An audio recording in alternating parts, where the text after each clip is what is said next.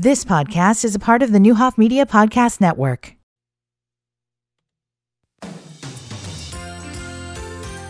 Good afternoon, everyone. I'm Steve Brandy on WDAN News. This newscast brought to you by Wright's Heating and Air. Call Frank at 217-442-4027. He always answers the phone. A passionate crowd attended Saturday's speech by the ACLU of Illinois' Edwin Yonka at the Danville Area Community College Bremer Center. It all began in January when former Alderman Lloyd Randall brought veteran Derek Cooper before the Danville City Council, asking why the police had pulled him over 9 times since 2018. Yonka says racial profiling began way before the phrase driving while black was invented. He says no matter what police departments have in their written policies, in Yonka's words, culture eats policy for breakfast every day.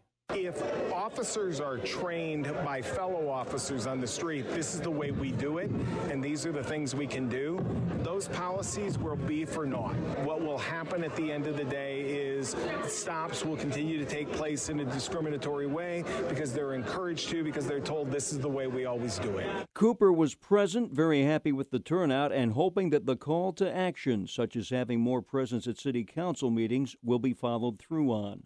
I'm hoping so. Good to think something's going to happen, but we have to see if something happens. I mean, we have the ball rolling, now we just got to keep it rolling. Yonka says the Illinois Traffic Stop Study Act was a bill sponsored by then State Senator Barack Obama when it became law in 2003. He says it requires municipalities to release statistics from traffic stops, including racial, to be reported to the Illinois Department of Transportation. Yonka says stats he obtained for stops by the Danville Police in 2021 showed 1,056 stops of black drivers and 636 stops of white drivers. Yonka says this law is 20 years old and is not leading to the changes that it was meant to do.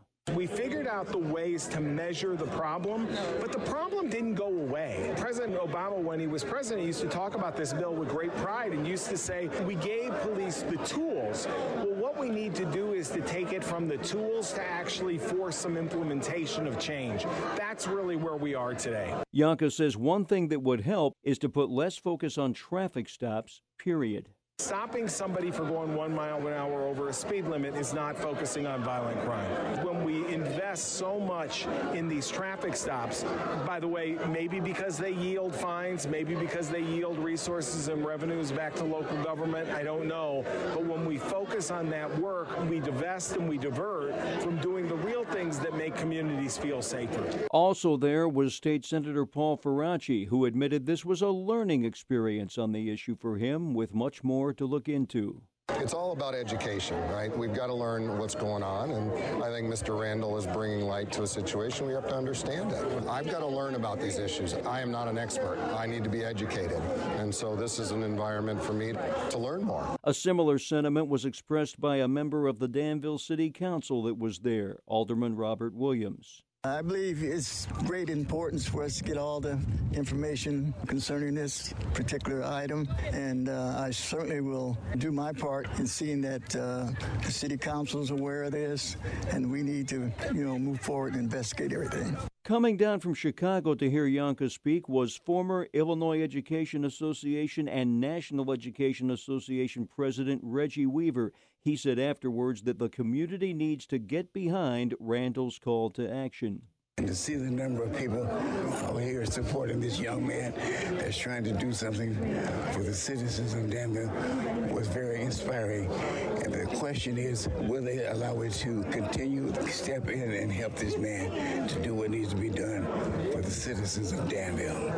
Yonka said towards the end of his speech that a major goal needs to be make the traffic stops look like the driving population. A full report on the Saturday event at the Danville Area Community College Bremer Center on our website, VermilionCountyFirst.com.